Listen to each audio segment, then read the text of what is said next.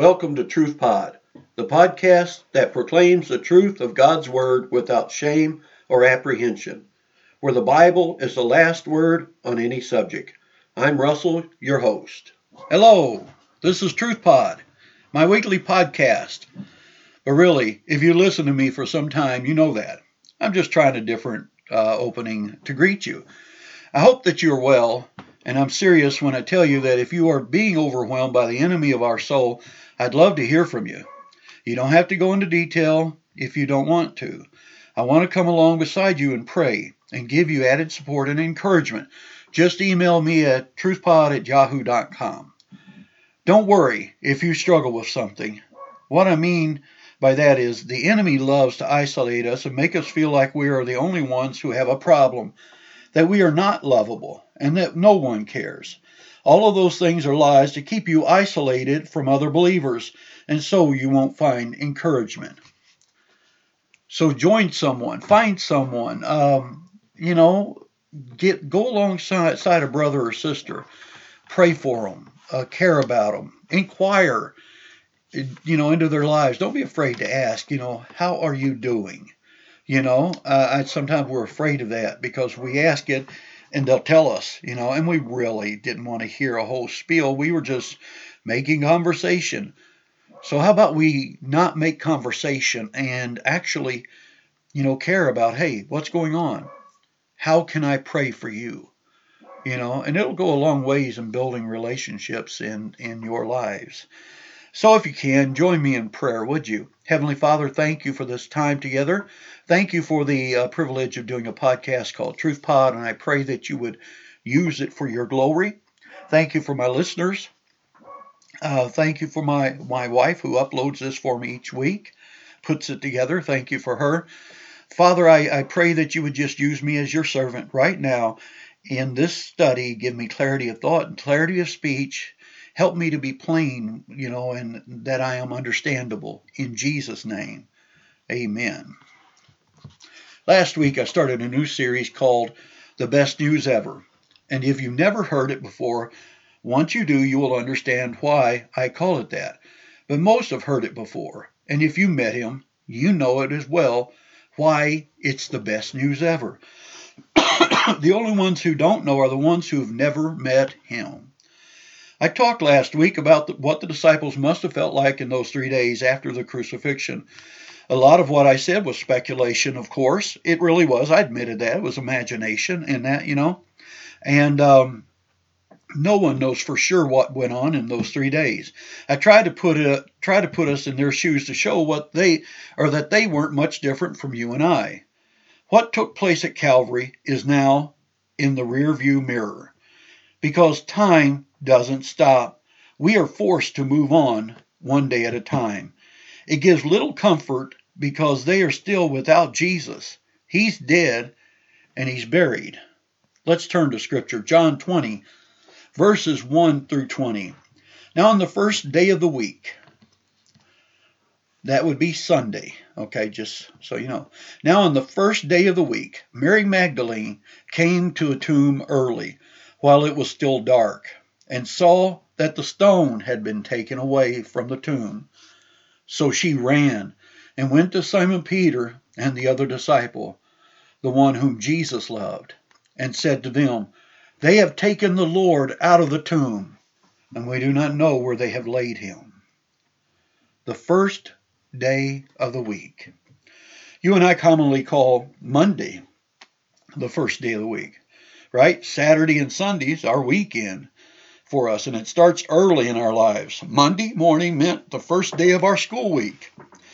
Most of our weeks as adults begin on Monday as we start a new work week. I work Monday through Friday, and have Saturdays and Sundays off. Now I know there are many people who work on Saturday and on Sunday too.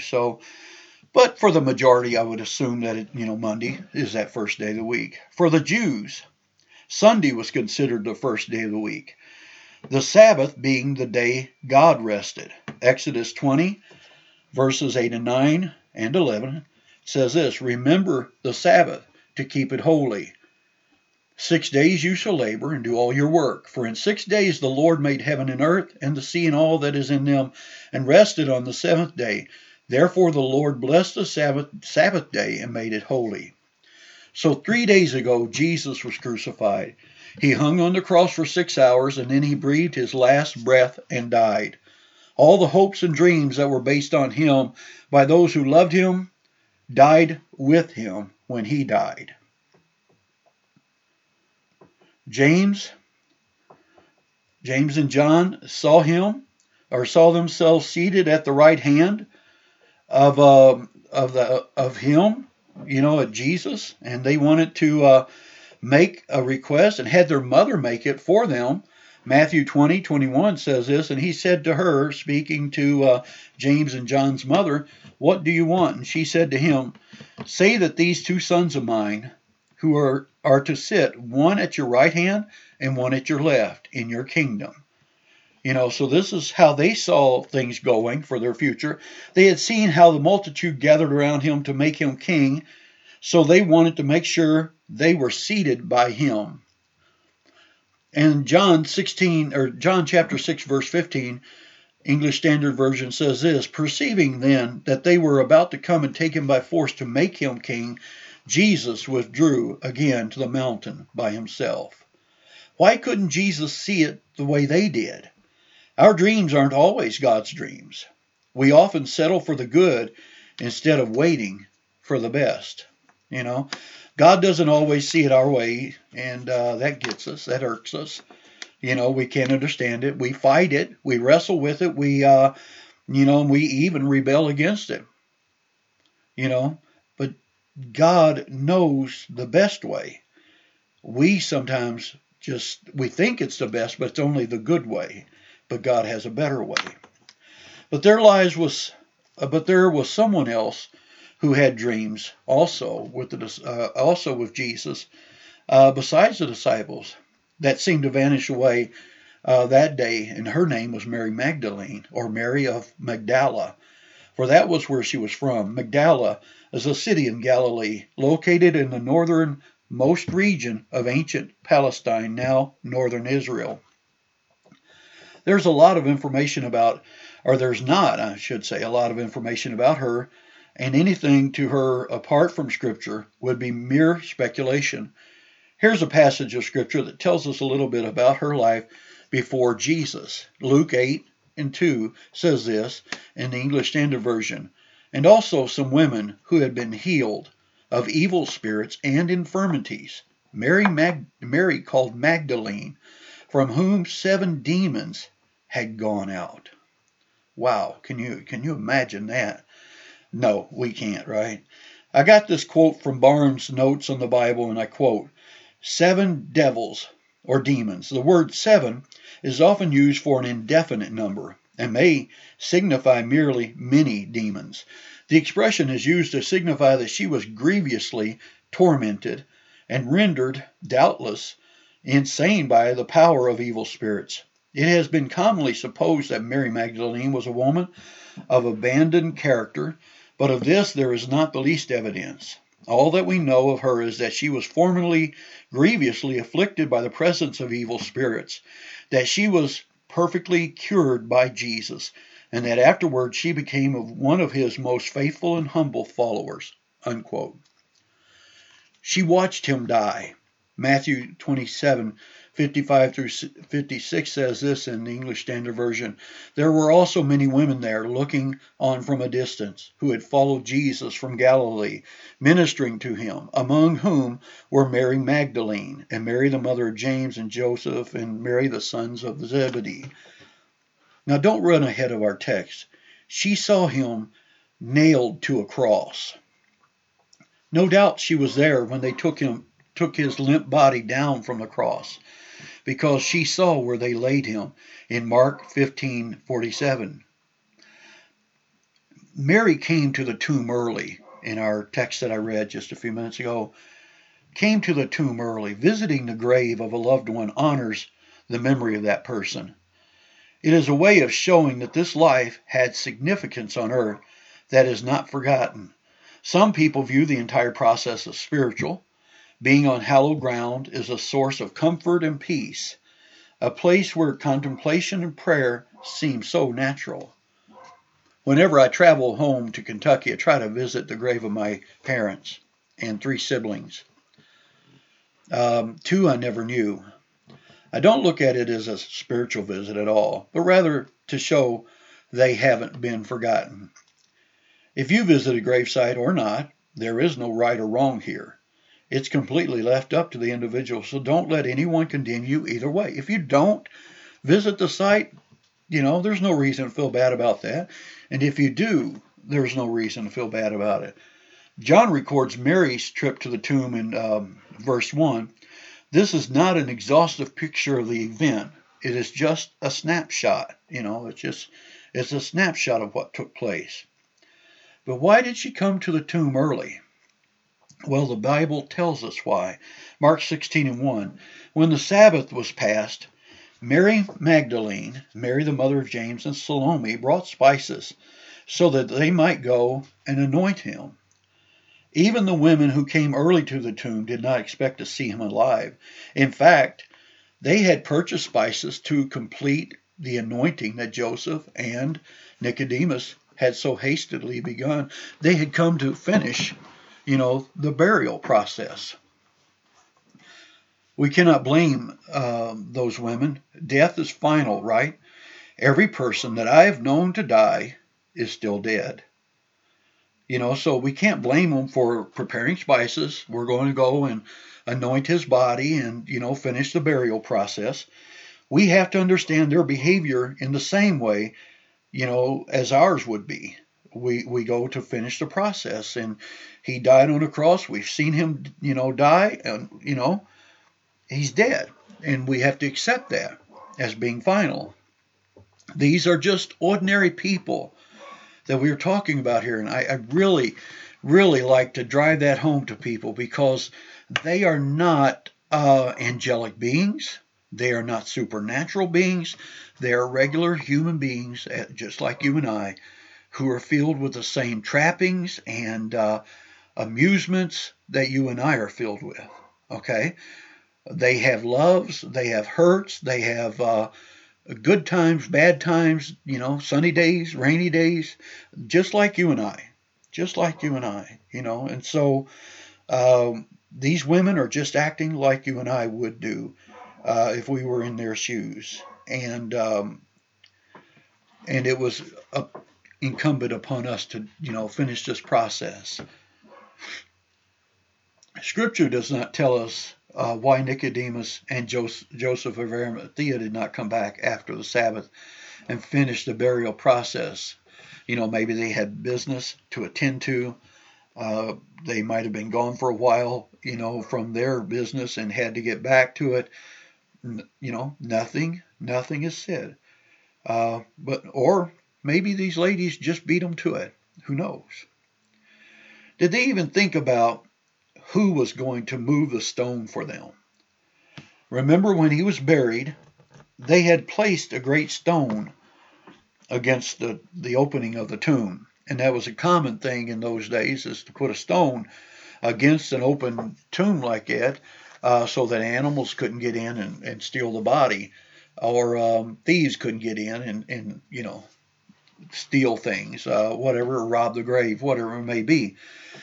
In Mark 16:3-4, it says this, and they were saying to one another, who will roll away the stone from us, or for us, from the entrance of the tomb? The stone was very large, so these ladies that were going, Mary Magdalene and, and some other ladies who had went with her, they weren't going to roll the stone away. And it says here the stone had been taken away when they got there. This had to be a peculiar sight, strange sight. It would be like going to the cemetery to visit a loved one, to visit a loved one's grave, only to find it had been dug up. Whoa, that would be shocking, wouldn't it? I haven't visited any cemetery yet of my loved ones that have passed away and any of the graves being dug up, and I'm thankful for that. All right. First thing you would do, right? Freak out. Second thing, after you'd settle down, pull out your cell phone and call the police, right? I mean, hey, the grave has been dug up. The stone has been rolled away. I got this from thinkingtobelieve.com, and I quote, "The entrance of a Jewish tomb was quite small, so the stone needed to cover the opening. Would only be 4 to 6 feet in diameter and approximately 1 foot thick. How much such a stone weighed would depend on the type of stone used. It could weigh between 1 and 2 tons, 2,000, 4,000 pounds. This is quite heavy, but 2 men could move it into place. Moving it out of place would be more difficult. The more difficult task, again, removing the stone," and unquote. Generally speaking, the rolling stone was set inside a groove in front of the entrance and secured from falling over by a stone wall that was stood in front of the tomb, or the tomb opening. The rolling stone was sandwiched between the tomb entrance, and the stone wall as the picture is below it. Yeah, often the groove was not level, but slightly sloped. To close the tomb, the stone would be rolled down the groove at a decline and come to rest in front of the entrance. To open the tomb, the stone would have to be rolled up the groove at an incline, and unquote. So she ran. And she ran to Peter and John. I couldn't resist. I couldn't resist leaving it at that for a second. I would have ran too, right? I mean, here she is. She's come up to this stone or this tomb, and she's expecting to see the stone there. Okay, this is at the end of the 3 days. Okay, so that's done. The soldiers, are gone, and they would have completed their duties.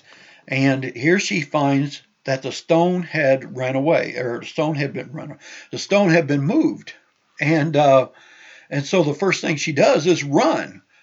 Yeah, you could see the spices drop from her hand, right? If you just picture it, you could see the spices drop from her hand, and she's running to Peter and John. Someone has stolen the body, and partly out of anger, you would think, why can't they leave him alone?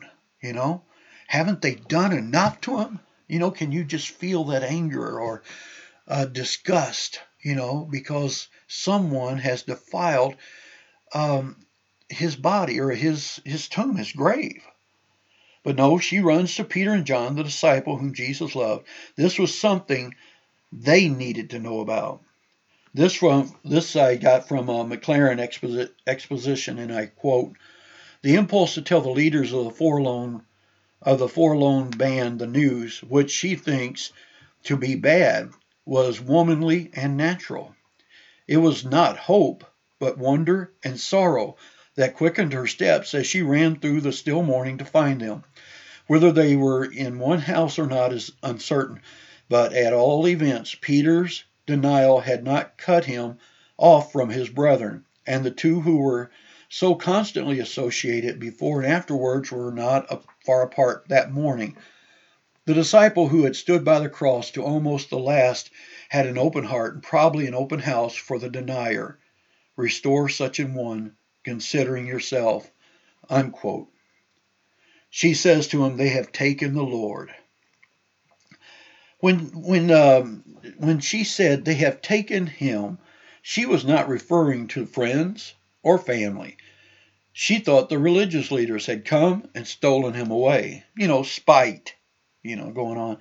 If she were referring to friends or family, she would simply ask, "Where have they placed him?" But she comes to them with an alarming cry. "They have taken the Lord out of the tomb, and we don't know where they've laid him." They've stolen his body.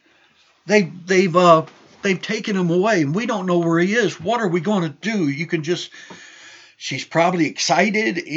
There's an excitement going on in her voice, and you usually to say to somebody at this time, calm down, breathe a little bit here, and tell me what happened. That's what you say to somebody.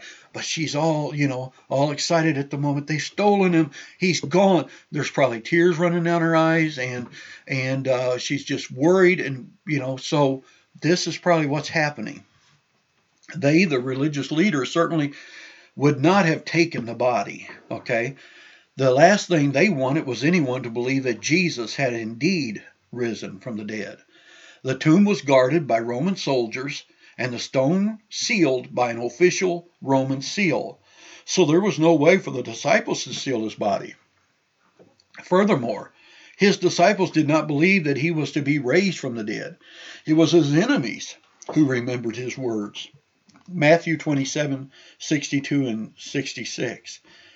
In times of grief or great pain, we lose our focus. We forget who is in control. We often imagine the worst possible scenario. We replace peace with fear, faith with doubt. It's unfair of us to judge these people harshly when we are as guilty as they are. Yeah, let a bill come due. Let a bill show up. Let a letter show up in the mail, or even get an email or something.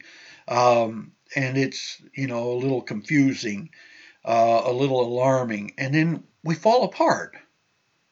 We fall apart. We forget, who's in control. We think it's the end of the world, or whatever it might be, or how in the world are we going to deal with this? God's not so easily shaken, my friend. God isn't so easily shaken. He's still on the throne. He's still in control. Mary must have seemed out of her mind. She must have seemed like she'd gone crazy when she came running to the disciples with the news they have taken his body. Would these religious leaders risk defilement by touching a dead body? Would they, touching a dead body would mean they'd have to be unclean for several days. Okay, and then they weren't allowed to go into the camp. More than likely, they would hire someone else to do the dirty work. So Mary has looked like she's lost her mind, approaching the disciples with this news of what has taken place. And the disciples, they're bewildered. They have no idea, because they're still in their grief. 3 days later, they're still in their grief. They're still moping. They're still not knowing what they're going to do. And all of a sudden, something's starting to shake, to change. And if you hadn't read this story before, if you hadn't read about these events before, you would know something's about to happen. Something is about to take place. And this is more than just a coincidence that these events are taking place. Mary has come to the disciples. It's almost like she's there for a reason, to light a fire under them, if you know what I mean, to reignite that spark in their lives of more than just living in the now, more than just living for the moment. How else can I put this? She's there to help them to see beyond themselves, okay?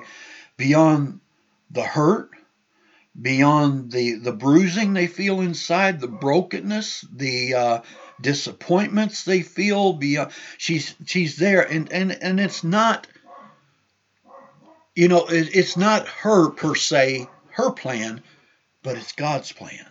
God has set this all in motion. She's going back and she's speaking to them, and all of a sudden things are about to, take a turn. And there's about to be a great change to take place in her, in them, and, and you could just sense it coming. Let me say this in closing. I don't know where you're at in your life. I don't know if you're a believer. If you're listening, I don't know if you're a believer or you're, if you're not a believer. I don't know that. I'm not privy to that. But wherever you are in your life, God wants to meet you right there. He's not expecting you to break out of your chains. He's not expecting you to open the prison doors. He's not expecting you to do those things. He's going to do those things for you. Okay? Jesus said this in Revelation, in the book of Revelation, I think it's chapter 3, somewhere in that chapter. He says, "Behold, I stand at the door and knock. If anyone would hear my voice and open that door." See, the opener to the door is on the inside. He won't force his way in, but if you want him, if you've been wanting change to take place in your life, if you're tired of the way you've been going, if you're sick of the mess you're in, all you have to do is go to that door and say, "Jesus, I'm opening this door for you. I've heard you knocking. Now I'm inviting you in." He'll come in and he will break the chains. He will change the life that you're in. He will deal with your mess. He'll deal with it. You don't have to clean it up. He'll clean you up. He'll clean you up. When that little sheep falls into the pit, gets itself all muddy, or it gets those burrs all over its hide, whatever you call that with sheep, all over its fur. There we go. And when it gets burrs all over it and it's stuck in there, he don't expect that sheep to clean itself up. He will carefully take that sheep and he will pick off those burrs. Careful not to hurt the little sheep. My friend, that's you. That's you. Right now, you might be dealing with a big mess in your life and have no idea how to deal with it. Well, go to the shepherd. Go to the shepherd. Go to Jesus and let him take the burrs off. Let him clean up your mess.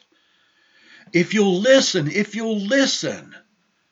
he will clean up your life and change you. The problem is we think, "Oh yeah, I'm listening," but then you were doing things our way.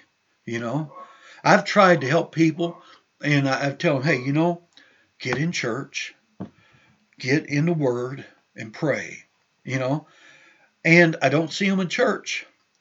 And then they're wondering, why can't my life go back together? Because they're missing the important ingredients that's involved.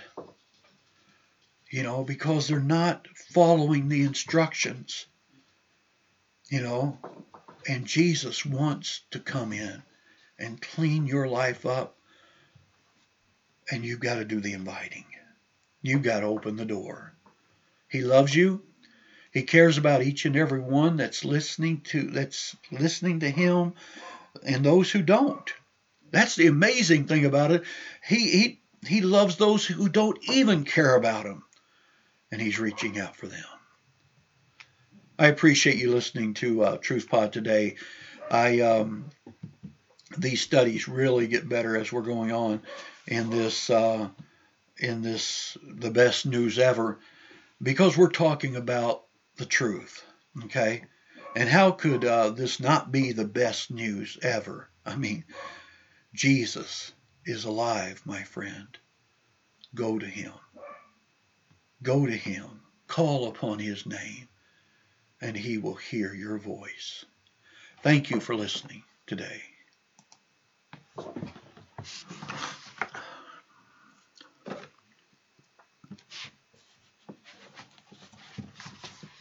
Let me end this podcast by asking you this question. Do you know Jesus as your personal Savior? If not, you can. He loves you and wants you to be a part of his family.